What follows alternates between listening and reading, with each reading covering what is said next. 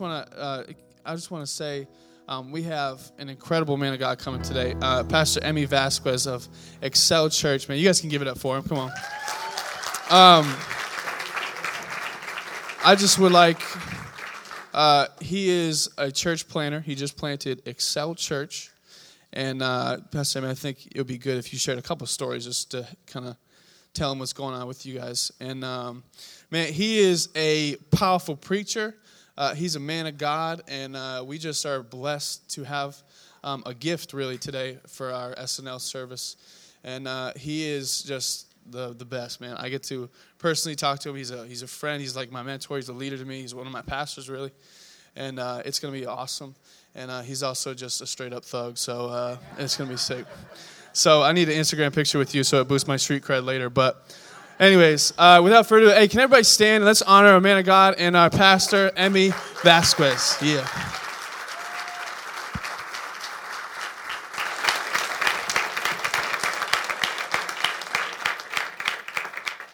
Thank you.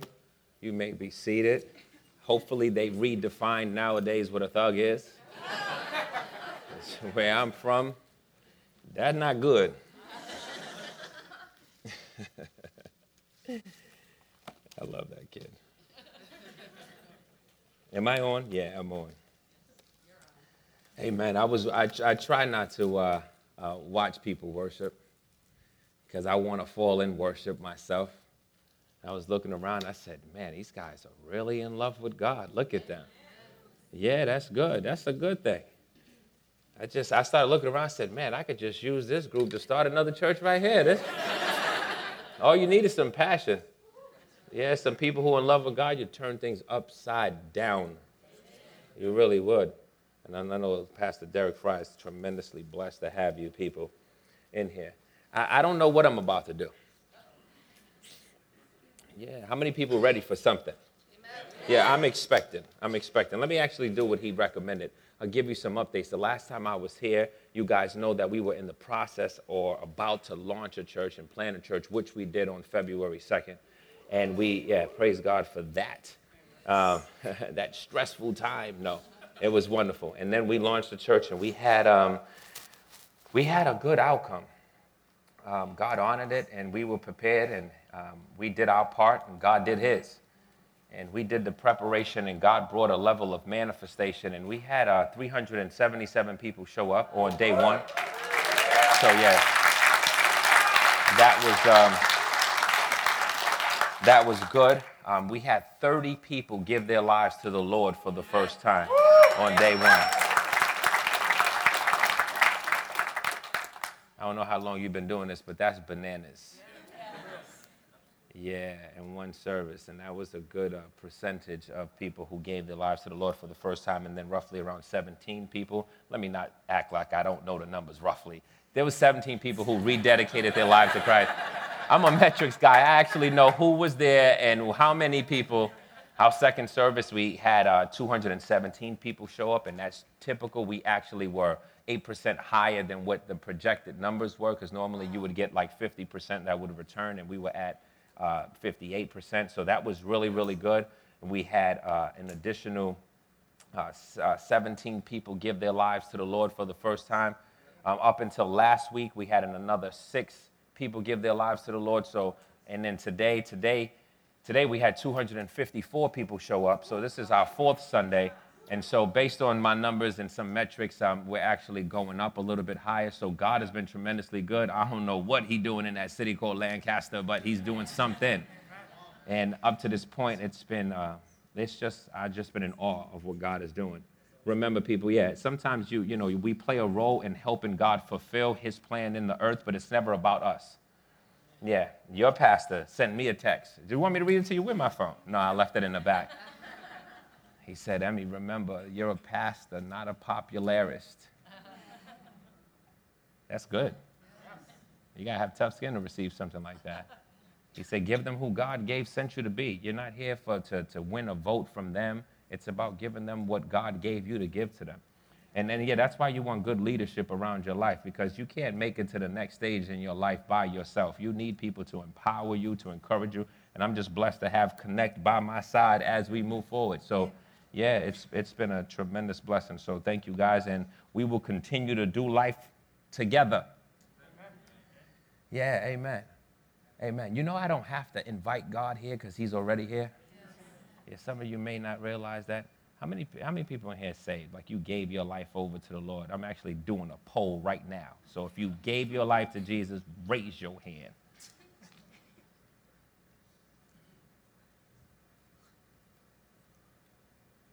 Yeah, I'm looking. Okay, good. Obviously, with me being a guest, and sometimes depending on when you like the guests coming in, you start inviting people to come and things of that nature. So sometimes we run the risk, even with a believers meeting like this, and most people being saved, you might have a couple of people sprinkled in the crowd who may not know who Christ is. Not personally, and when I say know him, everybody knows him. People know of him historically, but you may not personally know him. And so I'm always conscious of those people that are in the building because I know what it's like to be you, and I try not to ever forget. Yeah, because it keeps me sensitive to who you are. And to me, right now, with all due respect to people who are saved, they are more important to me than you. Did I just say that? Yeah, they are more important to me than you. One time my son got off the bus, and when he got off the bus, he actually didn't get off the bus. I went outside to go see. I said, oh, Evan's coming off, and I went to look, and Evan didn't get out the bus, and everybody else's child got off the bus except mine. And my heart hit the floor, and the bus closed the door, and they started driving down the street, and a brother like me just ran after the bus. And I was like, where's my son? And they just kept driving, and I was like, oh, my God, where's Evan? And I don't know about you, if you've ever lost a child periodically, like for a period of time, they went into another aisle, you didn't know where they went, and panic just settled in. Yeah, I do get scared. And so panic just settled in, and I was nervous, and my wife said, I'm going to go to the school, and I was chasing the bus, just like, I got to catch this thing. I need to know if he's in there. Not one time when he was separated from me that I just think, I got 2 more kids. I don't need him. Not one time that I take the other 2 girls and say, you know what, they in there, they're good. Don't worry about Evan. I got them. And unfortunately, when it comes to the body of Christ and when it comes to Christianity and when it comes to Christians, we get so in love with the people who already are in the family that we forget that who is really important are the one that has been still out and about. And so we don't want to ever, going forward, you don't want to ever, as Connect starts to prepare to launch another campus and do whatever it is that you guys are going to be doing to grow and to develop, never forget it's not about you. Jesus said, I would leave the 99 behind in search of one person. So if you're here for the first time, I welcome you. I salute you. I'm awfully sensitive to you, and wherever your church experience may be like, hopefully I don't freak you out or anything like that. But it's my objective to let you know that I know what it's like to be you, and you may not know what it's like to be me as a Christian, but it's a good thing. You want to experience, actually the Bible says, taste and see that the Lord is good. I'm one of those people that like to try everything when I go to the mall. You want some? Yeah. And I don't leave his side. I'd be right there. I'm done with this one. Can I get another one? That's me. I like to taste, and I want you to try God out and just allow him to just impact your life because things will begin to radically change. And like I said, we don't have to invite God here. He's already here. The Bible says, again, I tell you that when 2 of you on earth agree, as in touch it, it will be done for you by my Father which is in heaven. For where 2 or 3 come together in my name, there am I in the midst of them. And as I started to think about what am I going to share, I knew that Pastor D, oh, by the way, wherever Gretchen is, all those CDs that you left on that back table back there, they're all in my bag. I stole them. So you're going to have to replace those. I said, oh, the whole series? Give me that. I don't have anything in my car neither. I know what we're listening to on the way home. Yeah. Listen, that downtime in your car, for those of you who got commutes, never waste that time. Sit around listening to Romero run his mouth all day long about foolishness. You know what I mean? WAAF and Mantown, just wasting your time listening to that. You might as well, if you got an hour, empower yourself with something that's going to develop your life the moment you get at that car. Maximize. The Bible talks about maximizing time. And I would say I'm rambling, but I'm not because it's really in the Word, and I don't know where I'm going, so you're just going to have to roll with me because I got the mic. But the Bible says, it talks about redeeming the time. Ephesians chapter 5, redeeming the time because the days are evil. If we was to translate that into normal English, he just says, make the most of every opportunity. Don't waste time. And I don't know about you. Some of you know my story, and I had time snatched away from me, and I find myself just wanting to maximize time. I close my eyes, and when I wake up, I'm like, what's on my agenda today? Things got to get done. So if you got those hours because you got to commute, you got 40 minutes here, you got 30 in the car on the way, coming back, just try to strategize and structure that time where you make the most of it. That you just don't allow it to be wasted, where you allow your spirit and your mind to be contaminated with, all these booty-shaking songs that are on the radio. You know what I'm saying? You can't, come on, let's be honest. Maximize the time. There's only so much you're going to shake your tail before you get tired, and, it'll be on there in the morning again, and how much of that can you actually do? Come on. Build your inner man up by just making sure that there's quality stuff on that radio coming into your ears and et cetera, et cetera. Yeah, it's good, and it's real. It's real. If you haven't heard, now you know. I'm just real, and it is real. So I'm going to talk a little bit about the Holy Spirit. Is that okay? He's been talking about it. I don't want to divert too far away from what the man of God has been. We're bringing this particular body, so we want to grow proportionately. I don't mind staying on the same subject, and we're going to learn some more, maybe, through my experience and maybe my perception of what God has shared with me about the Holy Spirit. Maybe I'll say something in a different way that you might feel empowered, and it might add to what Pastor Deryck has been pouring into your life. Acts chapter 19. Now, if you have your Bibles, I hope you have your Bibles. Came to SNL without your Bible. And you know the scriptures aren't going to be on these screens here. Not today. Yeah, I'm a Bible person. I love a physical copy. I'm not a Kindle guy, though I own one. I'm not, and I've nothing wrong with that. I got a U version. I just need a physical copy of the Bible. I need to be one of those people that flick through the pages. I need a Bible I can write in. I can highlight you. And I recommend if you got a Bible you can't write in, throw it away and get something you can write in. You want to be able to develop a personal relationship with your Bible. God is using that word to speak to you. Or if it's on your phone or whatever, get used to that. Find out how you do that and do it well. Fall in love with that thing. Acts chapter 19. I'm wondering if we can... Never mind, I'm thinking too much. Yeah, I was going to have you guys participate with me, have somebody read some verses. I feel like having an intense Bible study. How about that? Like we just get in the Word. You want that? Let's just get in the Word and just look line upon line, precept, and just do some exegetical type of teaching where we just dissect it like a frog in biology or something and just pull this stuff apart and look at the what it says, the context. Acts chapter 19, let me get there. I was going to have somebody probably run around with a mic, have people read, but then that might take too much time. Acts chapter 19. Some of you guys probably read it because I seen some of the titles he had on those messages back there, and I'm assuming he talked about certain baptisms and things of that nature, even though we're not necessarily going to go there. But look at Acts chapter 19, starting from verses 1 and 2. The Bible says, while Apollos was at Corinth, Paul took the road through the interior and arrived at Ephesus. There he found some disciples, and he asked them, did you receive the Holy Spirit when you believed? Most people are saved here at some point. Most people are saved there at some point. You have some concept and some understanding about the Holy Spirit. That's fair to say. Some people still might be in an embryonic stage where they're growing in the body of Christ, and you might just be learning more about that. But he says, did you receive the Holy Spirit when you believed? And they answered, yup. They answered, no. We have not even heard that there is a Holy Spirit. One of the most misunderstood people in your Bible is that of the Holy Spirit. And oftentimes he's misunderstood because he's never taught. Obviously not here.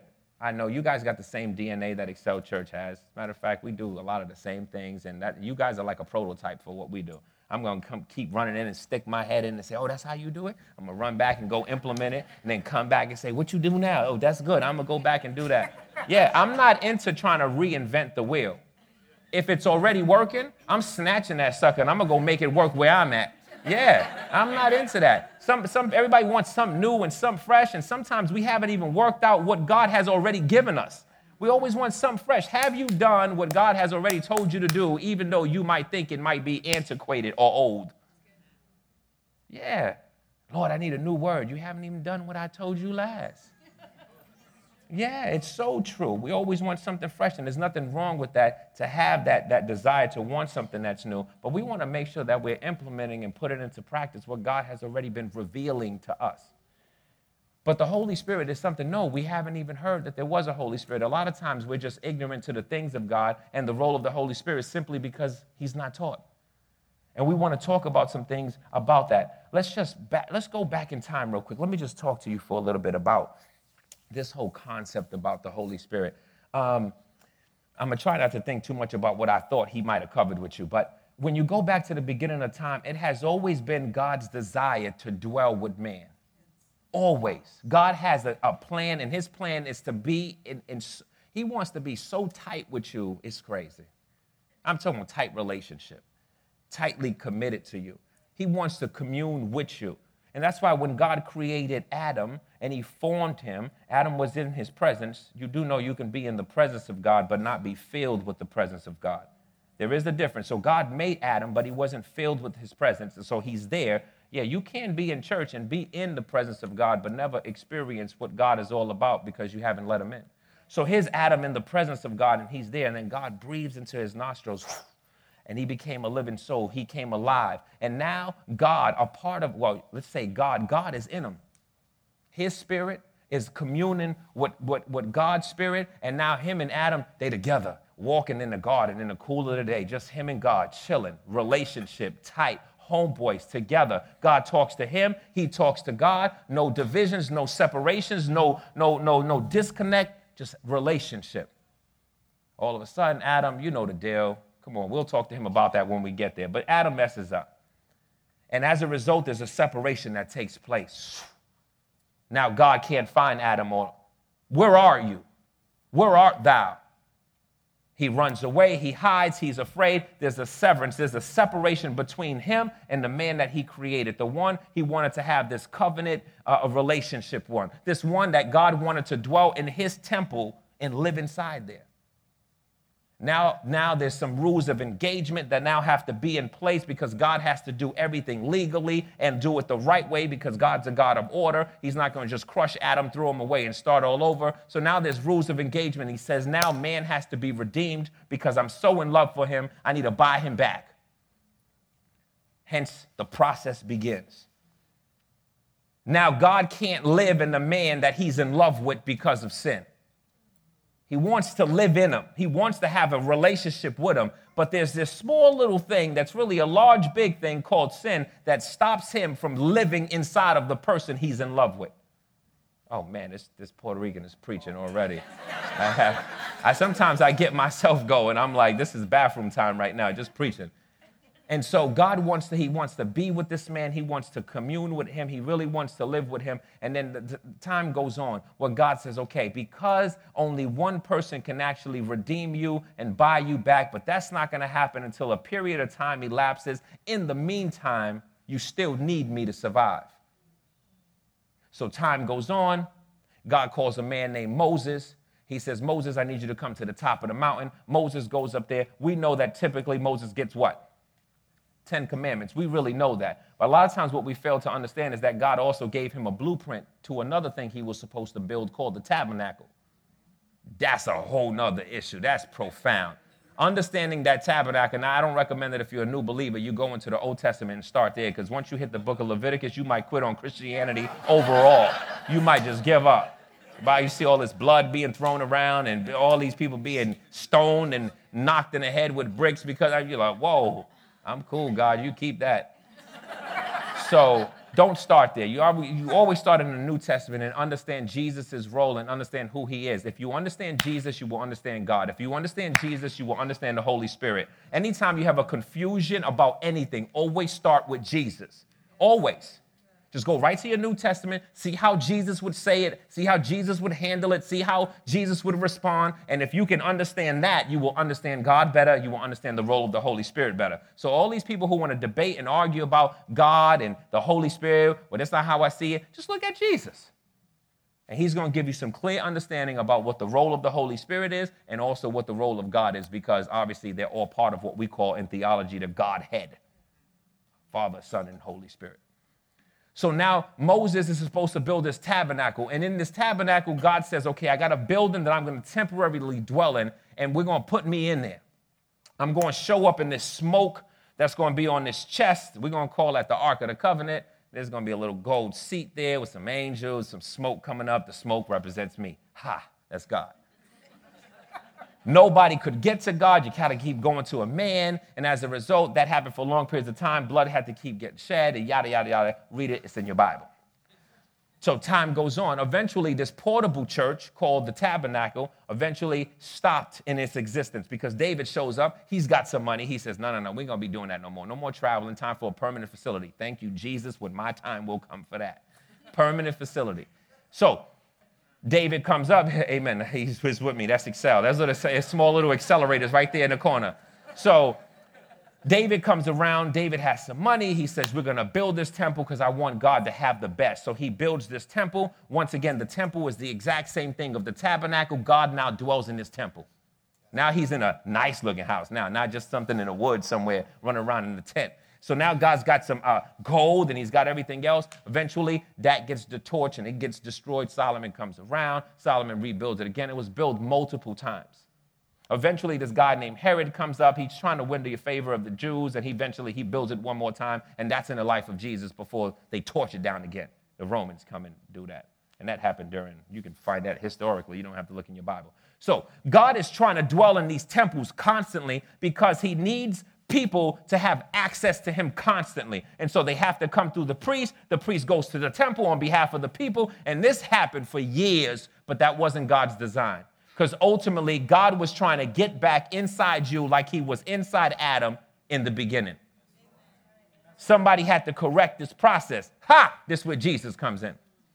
Jesus slides in on the scene. I'm going to take care of everything, goes down hell, tears some tail up, and he says, listen, give me the keys.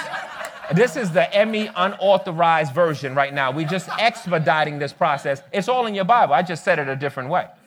So the Bible says in Colossians chapter 2, if you want to be specific, that he goes down into hell. He disarms principalities and powers. He snatches the keys. He says, I'm out of here. And he breaks out. He defeats. Breaks out means he left. He broke out. He left. And he eventually destroyed hell, the grave, the sting of death, etc., etc.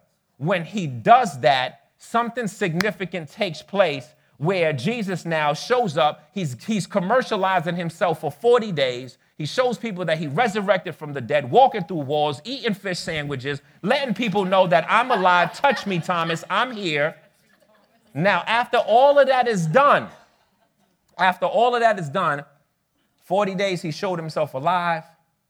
He disappears, ascends into heaven. They sit around and wait for 10 days. 40 plus 10 is what? All my mathematicians in the building. 40 plus 10 is 50. 50 is the number of Pentecost. That's what Pentecost is. So 50 days after he resurrected from the grave, we experience Pentecost. On that day of Pentecost, all of a sudden, they hear the sound. They now know. Now, this is, let me give you something else. This is for my deep studiers, for people who really love to go deep in the Bible. What you got to understand is that the tabernacle that Moses built in the Old Testament was already sitting in heaven. There was a physical copy down here, but it really was just a representation of the real thing that was in heaven. Oh, God, should I go this way? I think I'm about to go this way.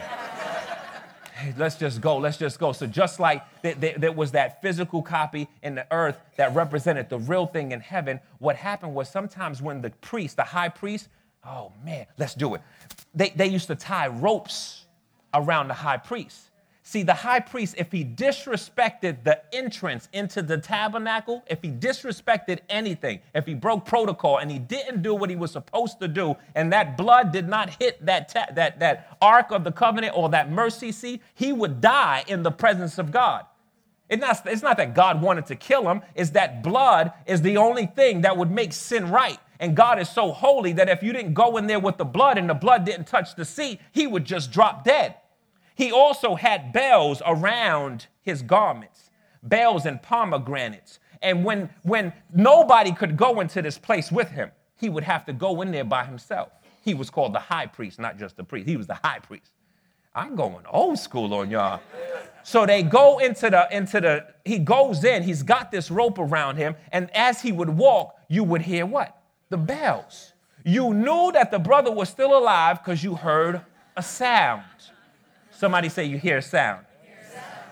He would go in there, make atonement for the people, sprinkle the blood on the mercy seat. It was divided by a curtain, so technically you shouldn't even see me because I'm back there doing business with God on your behalf so that you can get right. This is what they did in the Old Testament. So he's spreading the blood on the mercy seat to make atonement for the people. They would hear the sound of the bells, and the people knew, woo, he's still alive. That means my sins are okay this year. We'll do it again next year.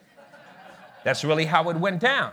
If he disrespected protocol and the blood didn't hit the mercy seat, he would drop dead. They wouldn't hear a sound because they would have to drag his body out and say, just keep pulling. I'm not going in. So Jesus Christ leaves. He ascends. He pays the penalty of sin. He is the Lamb of God, which takes away the sins of the world. So he goes and he takes his blood where you think he took it. There's a tabernacle in heaven, people. So he went and took the blood of the lamb himself, and he was the high priest. He was the lamb and the priest. And he went and offered himself up to heaven. And he went up to heaven, and I'm going to tell you what I think he did. This is not in your Bible. This is my interpretation of it. And it's an implication. You can't prove me to be wrong. But I believe it. This is the way it is, if you understand Old Testament theology. And the high priest went up into heaven, and the Bible says, as the people down low were down there praying, waiting for this sign, he said, sit around and wait for the promise of my Father, because in a few days you're going to be baptized with the Holy Spirit. So they go and they ascend he goes and he ascends, and when he does, I think that the high priest went to heaven, and he walked into the presence of God, and he went up there with unblemished blood, God's DNA, and walked up to the mercy seat and started to sprinkle his blood on the mercy seat. And I'm going to tell you what I believe happened. Not only did the curtain in the temple tear on earth, but I believe it tore in heaven. And the Holy Spirit, or the presence of God that was sitting there waiting to now restore his relationship with Adam like he did in the beginning, now that the penalty was paid for, now while they're sitting in the upper room praying, you can just hear. They said, what did it say in Acts chapter 2? That they heard a sound from where? From heaven. Something was going on in heaven. They heard a sound in heaven. I'm going to tell you what I'm going to imply the sound was. They heard the bells ringing. Yeah, they knew that the high priest was still alive. Jesus had accomplished his mission, and now the Holy Spirit was released to go back into people like he was in Adam in the beginning of time. Yeah. I just did all that research and crushed it up for you for free. That's why I don't get mad at people who write books. They do all the work to just sell it to you for $10 so you don't have to run around and go do all the research. Let them earn some money off that labor. All to restore and reestablish relationship with you, because ultimately the goal was not to dwell in a temple made by the hands of people, not to dwell in a physical structure. God says, my ultimate love is to sit with you. I want to live in you. People, you are walking around as believers, as carriers. That's why the Bible calls you temples of the Holy Spirit. You're temples. You're walking around with God on the inside of you. Oh my God. If we was to spend time really thinking about the fact that we were a holy temple and it actually became a reality to you, we wouldn't do a lot of things that we do.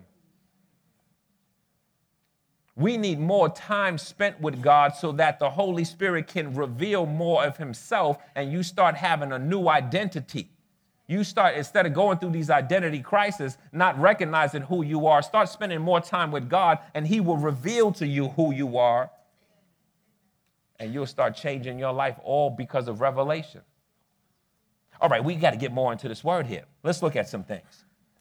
The Old Testament, I want you to go to, what are we going to do here? What are we going to do here? Let me check my time, too. She said, oh, it doesn't matter. It's people like you that keep me going. I'm going to stay right around you. And the people who got to go, I got to stay away from. No, I'm only playing. Let's look at Acts chapter 11 real quick. But let me mention some things when you go to Acts chapter 11. I want to talk to you about a word that's in your Bible that some of you are aware of. You hear a lot about it in church, but I just want to explain it to you. Before I do, let me just say this. The Old Testament is normally seen as the works of the Father. The New Testament can be seen as the works of Jesus Christ.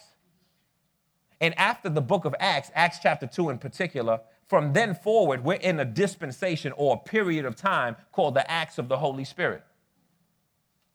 Yeah, this is the era right now where God, through his Spirit, wants to do things through you. Yeah, that deserved more than those 2 amens. God, yeah, let me just say that again. The Old Testament reveals a lot of the works of the Father. The Gospels reveal the works of Jesus Christ. But this new dispensation that we're in right now reveals the works of the Holy Spirit, and he can only do that through you. He can only do, he wants to do that through you. The problem with that is that sometimes we don't really understand. I don't believe that we have a deep enough revelation of what God really wants to do in your life and through your life. That's why we sit on the Holy Spirit and we don't really want to act like we hear him. We don't want to move when he tells us to move. That's why we're not seeing a lot of the miracles that the Bible talks about, even though everything in the Bible is relevant to right now.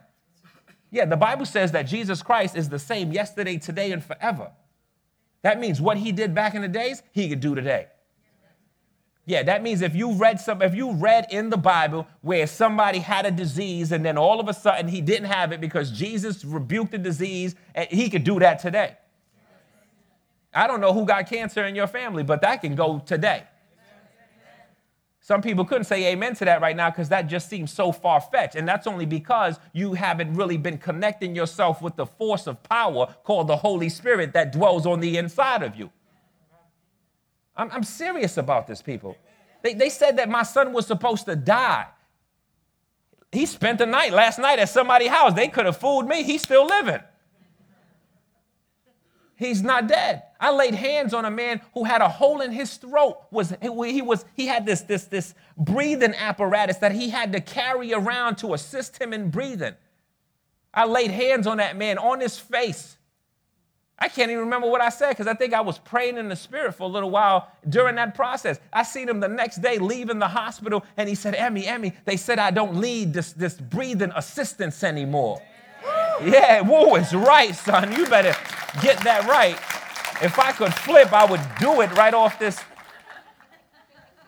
And then you have to lay hands on me and pray for me after that one. We use a word in church that I want to talk about. How many people heard the word anointing? Anointed, anoint. Anytime you hear the word anointing, it basically means the presence, power, and ministry of the Holy Spirit. Anointing means the presence, power, and ministry of the Holy Spirit. Anointing means the presence, power, and ministry of the Holy Spirit. The presence, the power, and the ministry of the Holy Spirit. Okay, with that being said, let's define what the word anoint means real quick before we go any further. Am I boring you? No. Okay, good. That's a good response there. That means I can keep going. Yeah. The word anoint, just on a superficial term, just means to rub, to smear, to pour on. So I can take this water, and just because it's water, and I can take it, and I can just smear the water on my face, and I would be anointing my face. I could take this water and just rub it on you. That I would be anointing you. General term, to anoint. Let's look at Acts chapter 11. When you get there, let's look at verse, let me get there. Acts chapter 11, verse 26. Where are you? 26.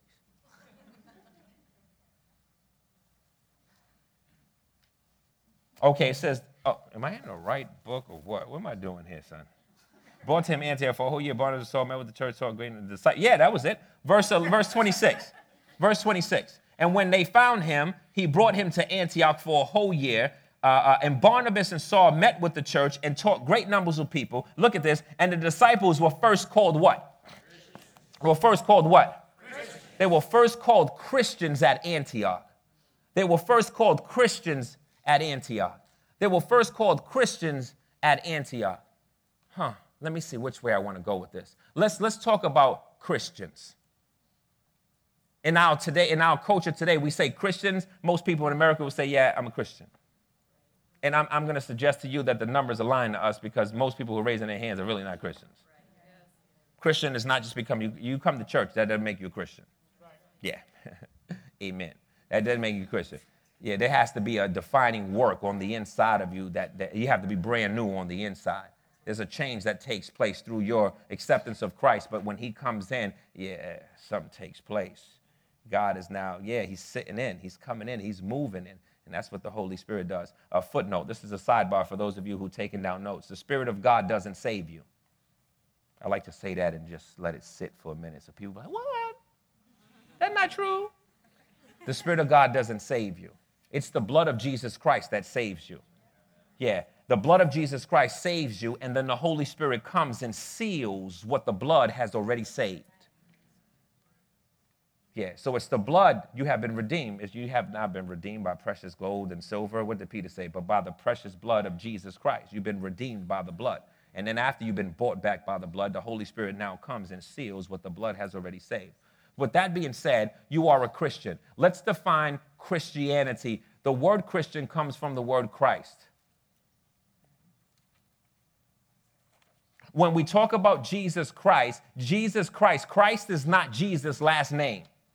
Like I'm Vazquez, he's Jesus Christ. That's not how it is in the scriptures. I don't even know what his last name was. Imagine that. But Christ was a description about Jesus. It described to us who he is, who he was. It was a depiction and a description of this person who came from God. He was Jesus the Christ. That's why sometimes in the letters you will see it say Christ Jesus. When you define Christ, it means this. Anybody know? The anointed one. The anointed one. The anointed one. In the Hebrew, they use the word Messiah. In the New Testament, they called him the Christ, which basically mean the same thing, that he was anointed, that he was the anointing, or he was the anointed one. So when people call themselves Christians, in essence, in the full definition of the term, you are in essence declaring that you are anointed. But anointed with what? With water? Anointed with what? Kool-Aid? Anointed with what? What am I anointed with? Chicken grease, because we throw a lot of oil around in church. You know what I'm saying? We need oil for everything. But anointed with what? What are we anointed with? Jesus is the anointed one. We call ourselves Christians. Are you declaring that you are anointed? Let's look in the Bible and see what the Bible says about the anointing. Run with me real quick. Go to Isaiah, Old Testament, Isaiah chapter 10. I'm going to have you run through your Bible if you don't mind. Some of these verses I could easily quote, but it defeats the purpose of you developing a relationship with your book or your phone or your tablet. Acts chapter 10. I'm sorry. See that? Checking you, just checking you out, seeing if you're paying attention. Are you paying attention? I'm going to read this verse out of a King James Version, New King James Version. Some of your other verses may use the word fat. Yes, I said fat. It's going to use that word. So in Isaiah chapter 10, verse 27, the Bible says, and it shall come to pass in that day that his burden shall be taken away from off your shoulder and his yoke from off your neck, and the yoke will be destroyed because of the anointing. Some translations say that it will be destroyed because of the anointing oil, because in the Old Testament, oil was symbolic of the Holy Spirit. Oh, I'm giving away. I just gave it away. But anyways, we'll make our way there. According to this verse, the anointing has the power to remove burdens and destroy yokes. A burden, anything that's weighing you down, a burden, anything that's oppressing you, depressing you. Yeah, those are burdens. Depression is a burden. A yoke, anything that you are yoked up with. Sometimes you could be yoked up with addictions. Yeah, it won't let you go. At least it's telling you it's not going to let you go. and you're yoked up. According to what we just read, the anointing has the ability to remove burdens and destroy yokes. That's a good thing. We just need to identify what this anointing is so we can get some burdens to be removed and some yokes to be destroyed. So we move on a little bit further. I want you to go to Acts chapter 10. Acts chapter 10. Now, once again, I could quote these verses. I just want you to see this for yourself. I want you to explore it. I want you to mark it in your Bible. Acts chapter 10. The Peter is in the book of Acts. He's in Cornelius' house, and he's talking to these brothers about Jesus Christ. God had a divine connection take place where Cornelius and these Italians met up with these Jews. God was letting Peter, Peter was racist. Yeah, he was. Read your Bible. He was racist. You don't want to say that he was. He struggled with it his whole life until later on. You see Paul checking him in the book of Galatians. Yeah, read your Bible. It's in there. All right, so Acts chapter 10. So he starts talking to them about Jesus, and listen to what he says about this Jesus. Acts chapter 10, verse 38. The Bible says this. This is Peter talking. How God anointed Jesus of Nazareth with the Holy Spirit and with power. And he went around doing good and healing everybody who was oppressed of the devil because God was with him. Good Gamola. I want to read it again. Listen, I want to read it again. How God anointed Jesus of Nazareth. What did he anoint him with? What did he rub on him? What did God smear on him? What did God put on him? How God anointed him with the Holy Spirit and with power. He anointed him with the Holy Spirit and with power. And then as a result of having that Holy Spirit and that power, Jesus was able to go around and do good. That's what the Holy Spirit is for, to do good and to go around healing everybody who's oppressed of the devil because God is with him. When we start talking about the anointing, it's not Jesus' last name, it's who he is. And what you need to understand is that when you got saved and you have invited Christ into your life, the Bible says God has marked you with a seal, the promised Holy Spirit. This Holy Spirit is now living on the inside of you to do exactly in your life what he did in the life of the Christ. He wants to go around in your life and assist you to do good and to heal everybody who's oppressed of the devil because God's with you. See, you got to internalize the Bible and put your name in it. When you see that verse, you need to switch it. How God anointed Emmy with the Holy Spirit and with power. And Emmy went around doing good and healing all who were oppressed of the devil because God was with him.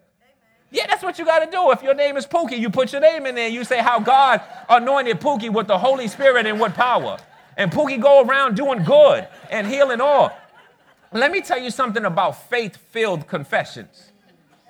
We have to learn this art. The Bible talks about speaking to yourselves with psalms, hymns, and spiritual songs. Listen, psychologists today are discovering something that God has already been talking about, that there is a benefit in self-affirmation and building yourself up and talking to yourself in a positive way. Well, let me tell you something. When you take the Bible and you put your name in it because it's written to you and you begin to declare how God anointed me with the Holy Spirit. Imagine if you said that 5 times before you left the house. You might leave the house with a better attitude than you've been leaving with lately. Instead of saying, well, you know what, don't talk to me right now until I get my coffee. No, all that out the window. You'll be like, listen, I'm ready for today because God anointed me with the Holy Spirit and with power. And I'm going to go around today and I'm going to do good. And I might heal some folk today. Watch out. God might use me to lay hands. God might use me to pray for somebody. God might use me. And I'm expecting God to do something good. Yeah, because the reason why, listen, Jesus was a limited resource. I know people would love to see Jesus today. But please, you need to desire more of the Holy Spirit, not more of Jesus. I know that sounds tough. Let me back it up. I got to. You're looking at me kind of crazy. Let's go to John chapter 16 real quick. I just want to go there real quick.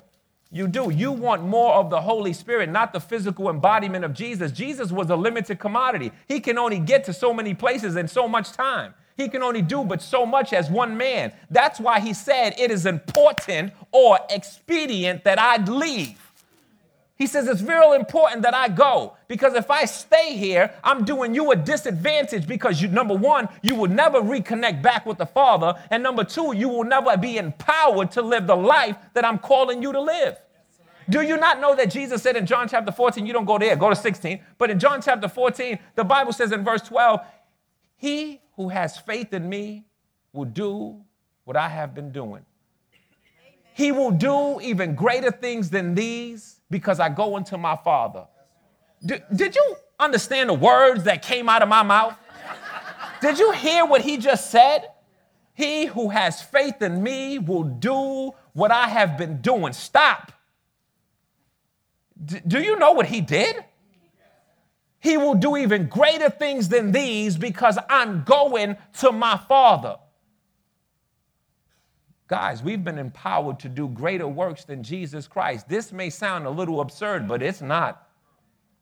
Because you got the Holy Spirit living on the inside of you. People, when you call yourself a Christian, redefine the term. Redefine the term. Separate politics, separate the religion, separate how people define Christianity, and see yourself when you declare, I am a Christian. You are in essence saying, I am anointed. Anointed with what? Anointed with the Holy Spirit and with power. And I go around doing good and healing all who are oppressed of the devil, because God is with me. If you started saying that to yourself all the time, when your kids showed up and said, Dad, I'm feeling sick, come here, boy. God anointed me. I know you got a headache right now, but you ain't feeling your leg anymore, are you? Oh, God, I'm funny. I made myself laugh. I said go to John 16, right? What's my time? Let me think about what I'm doing here. Are you getting anything out of this? John, let me just prove my point about what I said, that you want more. You want the Holy Spirit and not so much wait around for Jesus, because he ain't coming back. You know the Bible says that he went to go sit. Sit permanently. He ain't getting back up. Nuh-uh. When he hung on that cross and did all that work for you and he shouted, I am finished, he meant it. I am done. And he went and sat down and he ain't getting up no more. He is not getting up. And the revelation out of that is, stop begging for him to come back and do things in your life that he has already done. Learn how to start receiving and believing that the work is finished. That's a whole nother issue, because my mind starts running about the finished work of Christ. And a lot of us think that God needs to still heal us and God needs to still deliver us, when in reality he has done it. We just haven't received it yet. But that's a whole nother subject all by itself. John, what did I say, 16? Let me get there with you. John, and you got to understand, most of this is not in my notes, and I was praying. I was like, Lord, I don't know what to do. Should I be so systematic and follow my notes, or should I go with my heart? And I'm just going with my heart. John chapter 16. I'm going to look at verse 12. Listen to this. He says, I have much more to say to you. This is John chapter 16, verse 12. I have much more to say to you, more than you can bear now. But when he, the Spirit of truth comes, he will guide you into all truth. I love it. He will not speak on his own. He will speak only what he hears, and he will tell you what is yet to come. He will bring glory to me by taking from what is mine and making it known to you. I like that. All that belongs to the Father is mine. That is why I said the Spirit will take from what is mine and make it known to you. In a little while, you will see me no more. And then after a little while, you will see me. I'm so sorry. He said, in a little while, look at that verse, in a little while you will see me no more. Then after a little while, you will see me. See, you got to understand the Godhead to not be confused by statements like that. He says, you're going to see me right now, but then I'm going to leave. But when I come back, you're going to see me in a different form. Because the God the Father is the God the Son, and God the Holy, it's just all together. But he came back, and now the Holy Spirit is in action, people. He wants to be relevant in our lives. The world is desperate for something. You know what I've discovered in the process of launching this church? That people don't want facades, fraudulence, or foolishness. They don't want fake. They want real. People are tired of religion. They're tired of all this stuff that they're seeing. They're not getting answers. People are failing them. And I'm telling you what they need. They need the Holy Spirit. But they don't realize that a lot of religion has discredited the role of the Holy Spirit. They made him look spooky. They have. There was a guy who just died recently because he was a preacher, a pastor someplace, and he was always playing with these snakes and all that. And there was people, when I launched my church, you got to understand something. When I launched this church, it wasn't all as hyped up as you think it was. When we dropped 50,000 mailers in that community in the Worcester County over there, and people started receiving these flyers in the mail, not only were people excited, and I got emails galore. They was, I'm excited. People coming to church, starting church. They need a church. Yay. And there was some other people that was like, boo, what are you doing here? Are you, and this is one of the first things that I heard, are you one of those snake-carrying churches? And in my heart, I just said, I'm not going to get offended at that. We have to help redefine how they see church. Somebody has wounded them. Somebody did something freaky. Somebody did something silly. Somebody misrepresented the Holy Spirit in some way, and they thought that their acrobats and their carnivalism and throwing snakes around and all of that was a move of the Holy Spirit. And then people distanced themselves from that because that's not attractional church. No, that's zoo. And with all due respect, I don't say this to be disrespectful. You come on, you running with snakes, you're going to get bitten. That's what happened. And I believe that if he was saved, he goes home to be with the Lord just a little bit early. That's it. Look at Luke chapter 4. Come on, focus. Luke chapter 4. I'm going to mention this verse. I'm going to mention some descriptions about the Holy Spirit, and then I'm going to land this plane and let you go home. I love your heart. I know it sounds like it's going to go through fast, but it might take me forever just to get out this verse right here. Luke chapter 4. I want you to see something. Luke chapter 4. The Holy Spirit is real. Yeah, the Holy Spirit is real. I met with some men recently. We met together at a friend's house just the other day. Handful of us. Just talking, trying to build each other up and encourage people who were there. It was just a handful of us. It wasn't technically a small group. We didn't launch it, though that's what it was. And in the process, we had a Bible, so that had to get cracked open. Yeah, you can't have Christians up in the building and not pull out that sword, the sword of the Spirit. We pulled it out, started dealing with some stuff. And I was just so impressed after I left because God moved and some of us was already filled with the Holy Spirit. And I was so glad to see somebody's heart who had been seeking God get filled with the Holy Spirit. Right there while we were praying. We were just praying. He just started speaking in other tongues. That's not, with all due respect, once again, if you're new to church, I can understand if you would think that would be weird. It's just that you really don't understand what the scriptures teach about that. And I would understand that you would understand or think about it like that because I used to think about it like that too. Yeah. So I'm sensitive to that. But nonetheless, my ignorance didn't stop God from moving even back then, and it won't stop him now. He will still move and be God. As long as you can believe him to be God, he'll show up. God is looking for people to believe him and to trust him. And he'll meet you at that level of expectation. In Luke chapter 4, I want you to see something. The anointing is real. Being anointed is something that God wants you to experience, understand, and fully walk out in your life. And I am having a tough time finding Luke. Luke chapter 4. I want to jump down. Jesus says this. Go up to verse 16. It says that when talking about Jesus, he went to Nazareth where he had been brought up, and on the Sabbath day, he went into the synagogue, as was his custom. Church was a regular thing for Jesus the Christ. That's what's up. You need to make it yours too.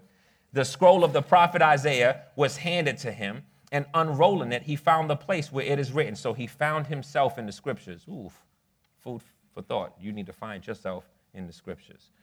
So the Bible says that he found himself in the scriptures, and the Bible says that he found this passage right here. The Spirit of the Lord is on me because he has anointed me. Anytime you see the anointing, you will see the anointing is the presence, power, and ministry of the Holy Spirit. You can't separate the two.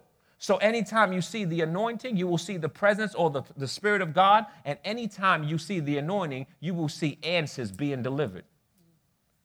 The Holy Spirit is attracted to problems because he knows he has the answer. I'm going to say that again. The Holy Spirit is attracted to problems. So you need to take comfort when you hear that, because once you get a revelation that the Holy Spirit now dwells inside of you, anytime you are confronted with a problem or a dilemma, you should be ready to walk into the face of the storm and say, we're going to figure this out. We're going to figure this out. I'm not supposed to lose. Oh God, we sang the song. There was the second song that we sung about how Christ raised from the dead. He was raised from the dead because of the Holy Spirit. Read it. It's in Ephesians chapter 1. God exerted his power, the Holy Spirit in Christ, when he raised them from the dead. And he took that same power and put it in you.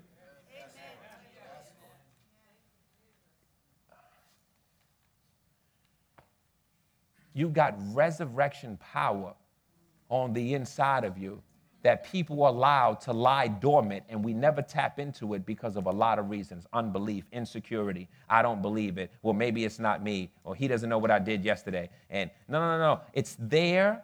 You didn't earn it. The Holy Spirit can't be earned. It was something that was given to you for free because Jesus did all the work. Now, all you got to do is just walk in that reality and start tapping into it. Start realizing that the Holy Spirit is there. And he's not an it, by the way. The Holy Spirit is not a force. And with all due respect, I could say this: the Holy Spirit is not power, though he does give power, though he does empower. But you can't just limit him to power because he's more than that. If you just said he was power, then you would rob him of a personality, which would mean that he was an it, not a person. But the Holy Spirit is a person. He thinks, he feels. The Bible says don't grieve the Holy Spirit. He has feelings. Yeah, you can grieve him. The Holy Spirit is intelligent. He can think. The Bible says, oh, God. There's just so much to this. Let me finish reading the verse. The Spirit of the Lord is on me because he has anointed me to do what? To preach the gospel to the poor. Remember, the Holy Spirit is in your life to bring answers, not problems. He's in your life to bring answers, not problems. He's in your life to bring deliverance. He's in your life to help, not hurt. He has sent me to proclaim freedom for the prisoners. Yeah. What are you bound to? Can I be real? Somebody say preach, Puerto Rican. What are you bound to? What's on that computer? He's here to bring freedom to the prisoner. What are you bound to? He's here to bring freedom to the prisoner. Yeah, you can be saved and still struggle with addiction. And I challenge you to come out of that secret world. Yeah, secrets make us sick. And as long as you keep it in the dark, it's easy for it to just fester and grow in that incubator. It's got to be exposed to the light in order for it to be dealt with. And I know that's embarrassing sometimes. I know you don't want to be exposed, but if it stays in the dark, it's going to get worse. It only can get healed if it's in the light. Whether that be pornography, whether that be drugs, whether that be any form of addiction, you got to pull it out in the light.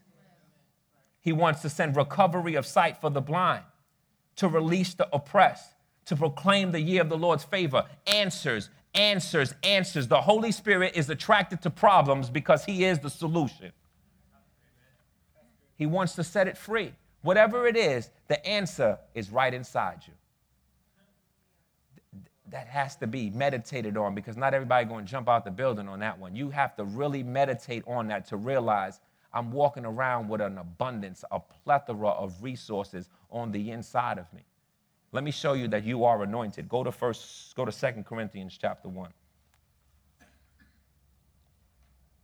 1 Corinthians chapter 1. I think it's in there. I'll find it when I get there. I want to show you that he called you anointed, not just Jesus. He called you anointed with the Holy Spirit and with power. He called you the holy temple that's walking around with this, the Old Testament called it the Shekinah glory, what God's weight on the inside of you. You know God's a big God. Sometimes I'll pray and I'll say, God, live big amongst us. He is on the inside of you.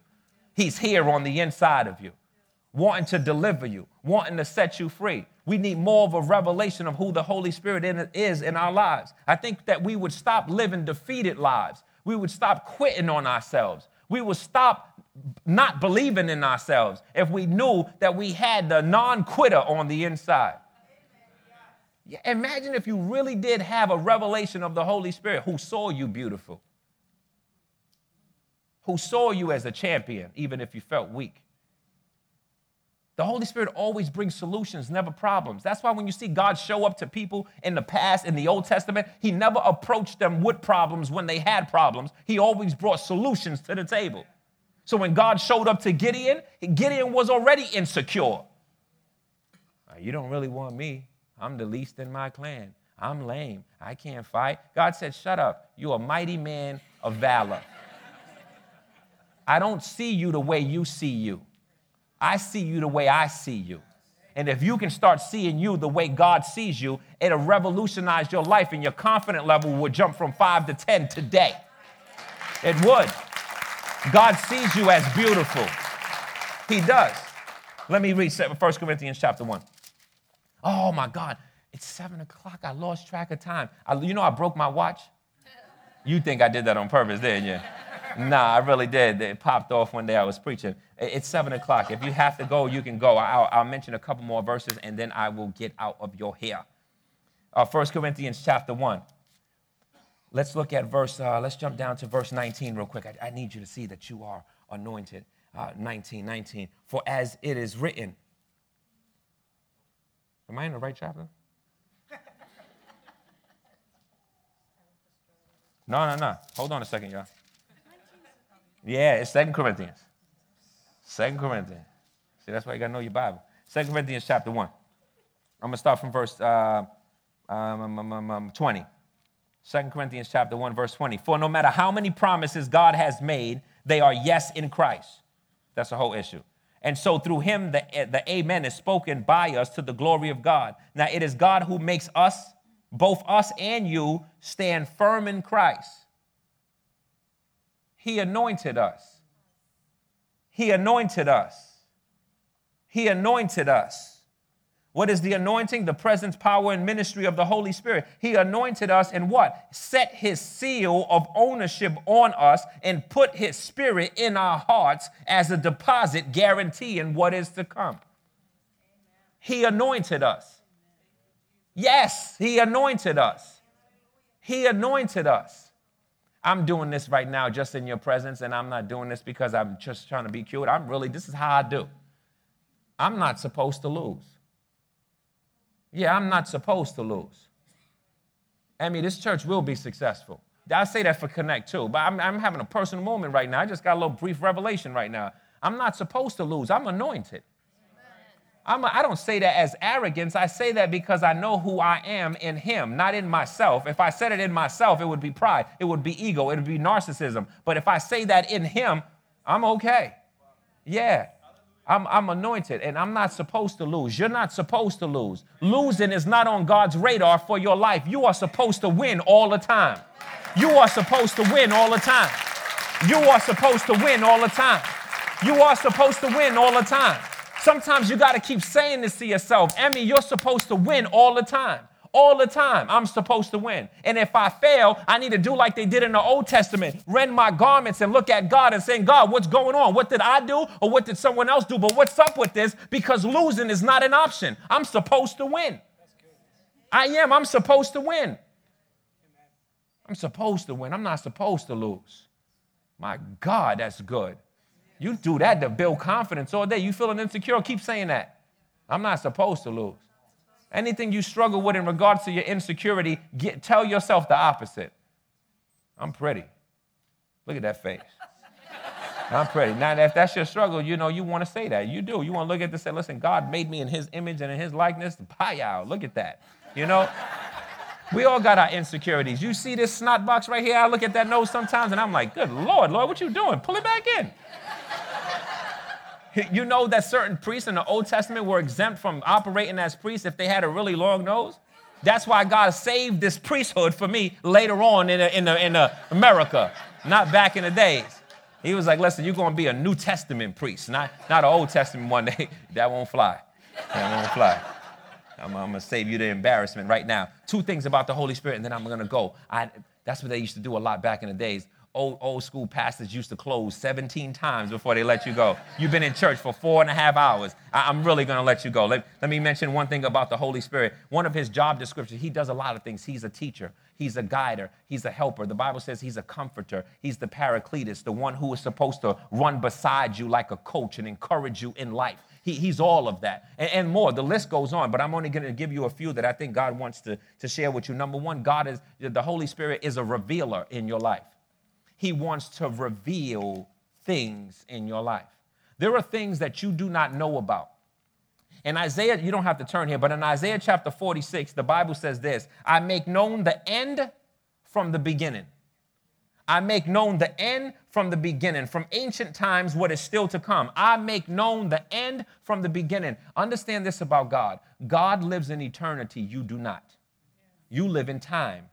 God's eternal. So God gets to look down in your planet, in this limited bubble called time, and see your end from your beginning. He can see it all. And this is why you want to depend on the Holy Spirit, who is a revealer, because if you start to depend on him, the book said, we just read it in John chapter 14, that he will show you what is yet to come. He can tell you what your future looks like. You see, people, you got to believe this. He can reveal to you what your future looks like. He can reveal to you when homeboy who looks cute could potentially be crazy. Just because people quote scriptures in church don't mean they good to go. He could be cute, worshiping God, and you like, oh my God, girl, look at him. He just loved the Lord. And we are going to go Hercules. And if you're not listening to the Holy Spirit, that brother can turn out to be crazy. You know, emotional issues, emotionally dysfunctional, not really knowing how to handle a woman. He used to beat up the last one, but you never knew that. You want to be sensitive to the Holy Spirit and dodge through all the hype. The Satan knows scripture. That brother's good with the word. So don't let some of these people just throw up a few scriptures and think they can get your number. Brother, prove it over some time. Let me see you consistently come to church. Let me see you go. I'm talking to some young lady up in here. Yeah, let me see you do this consistently. Let me see you under pressure and see how you act not around me. Don't be in a rush. Sometimes in relationships, we're sharing too much, too fast, too freely, and we wonder why we keep getting hurt. Back that thing up and slow down.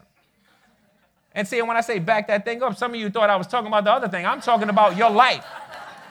This whole section, I'm feeling this section right over here. There's something young about here. Some of y'all don't know what's happening out there right now. There's something that's going on that. The Spirit of God wants to guide you into all truth. Let me say this about the Spirit of God. When he reveals things, he will never reveal. The Spirit of God, when he talks to your spirit, he will never go against the written word of God. Amen. So this is where you start. You don't have to keep praying about it, baby, if it's in the book. If you see a clear-cut scripture in the written word of God that has already been inspired by the Spirit of God, if it's in here, you don't need to keep praying about it. Lord, I need you to answer me. No, it's in there. You just don't want to act like it's in there. Lord, but he's so cute. He is married. And according to the book, that's a no-no. But Lord, you don't understand. They having trouble. And this could be, I've been by myself for a real long time. You don't understand. No, it's in the book. Stop praying about it. Stop fasting. Get up. Go eat a burger because it's not happening. It's in the book. You'll be surprised how many people miss. You'll be surprised how people ignore the written word of God. It's in there. There's no need to keep praying about it. The Spirit of God will never contradict the written word of God. If it's in the book, it's a settled issue with God. But we do need this Holy Spirit because there are certain specifics about your life that the book does not reveal. Who am I supposed to marry? Where am I supposed to live? What church am I supposed to go to? Do I take that job in California? Do I let the money pull me in that area, or do I listen to the Spirit of God and let him reveal whether or not I stay home? Do I go to that school, or that school? The Holy Spirit is here to reveal these specifics that the written word of God does not contain. This is why you need to spend time with him so he can speak to you about you. I love how people just say the Holy Spirit was talking to me about you. Now, I'm not saying that he can't give you what we call a word of knowledge and a word of wisdom. I'm not suggesting that. But I find it just find it funny how God is always speaking to you so much about me when you haven't even got your life together. Like, let him talk to you about you. And then you can share that about me after, and I'll tell you if it confirms what he's already dealing with me in my life. But that's a whole other issue. He wants to illuminate and he wants to reveal. I will say that your answer is already here.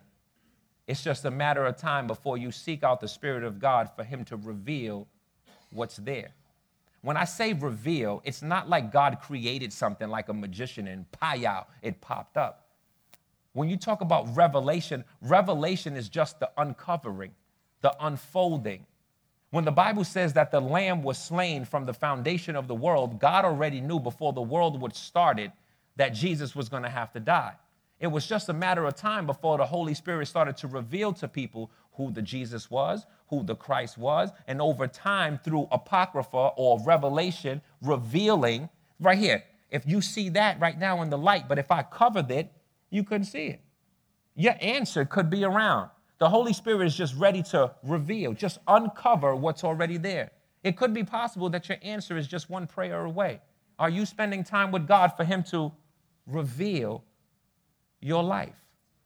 But it's going to be found in him. It's not going to really be found in church, though church is a conduit that will lead you to him. This is a personal decision to go after God and say, Lord, I need you to reveal my destiny. Reveal to me what is the plan for my life. Do I continue to do this right now? And if so, how long? Yeah. Reveal to me the people who are trying to set me up to fall, Lord. I want to cut some negative or harmful relationships in my life. God will reveal these things to you. Young people, seek out God so he can cut some of these parasites in your life who are just trying to pull from you just because they can get something out of you. God has a plan for your life, and you don't have to be 50 to discover that. You could be 15 and figure that out, David.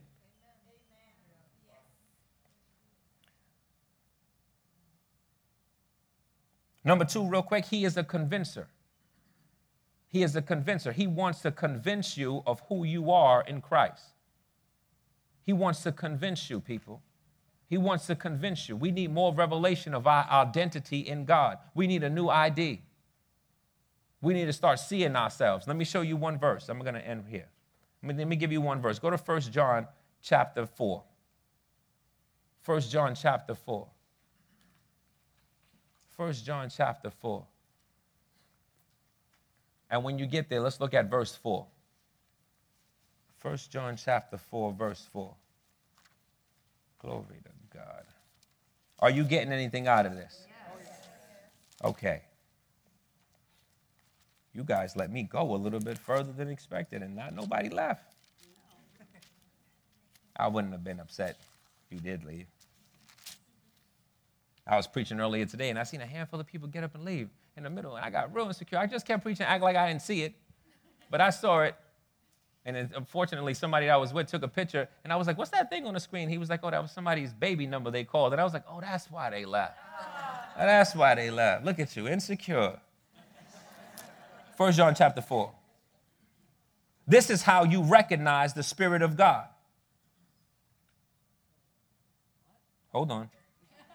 No, am I 1 John chapter 4? What did I say? Verse 4. I read verse 2. Sorry. You, dear children, are from God. Oh, you know what? No, let me read that. Go back to verse 2, and then I'm really going to stop after this. This is how you can recognize the Spirit of God. Matter of fact, go to verse 1.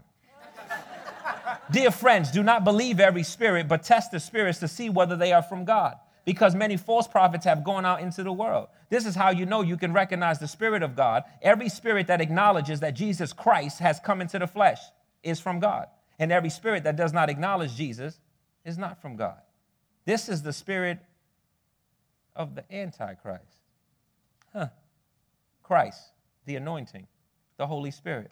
This is the spirit of the Antichrist, or those who are against the Holy Spirit, against his anointing, against the works of the Holy Spirit.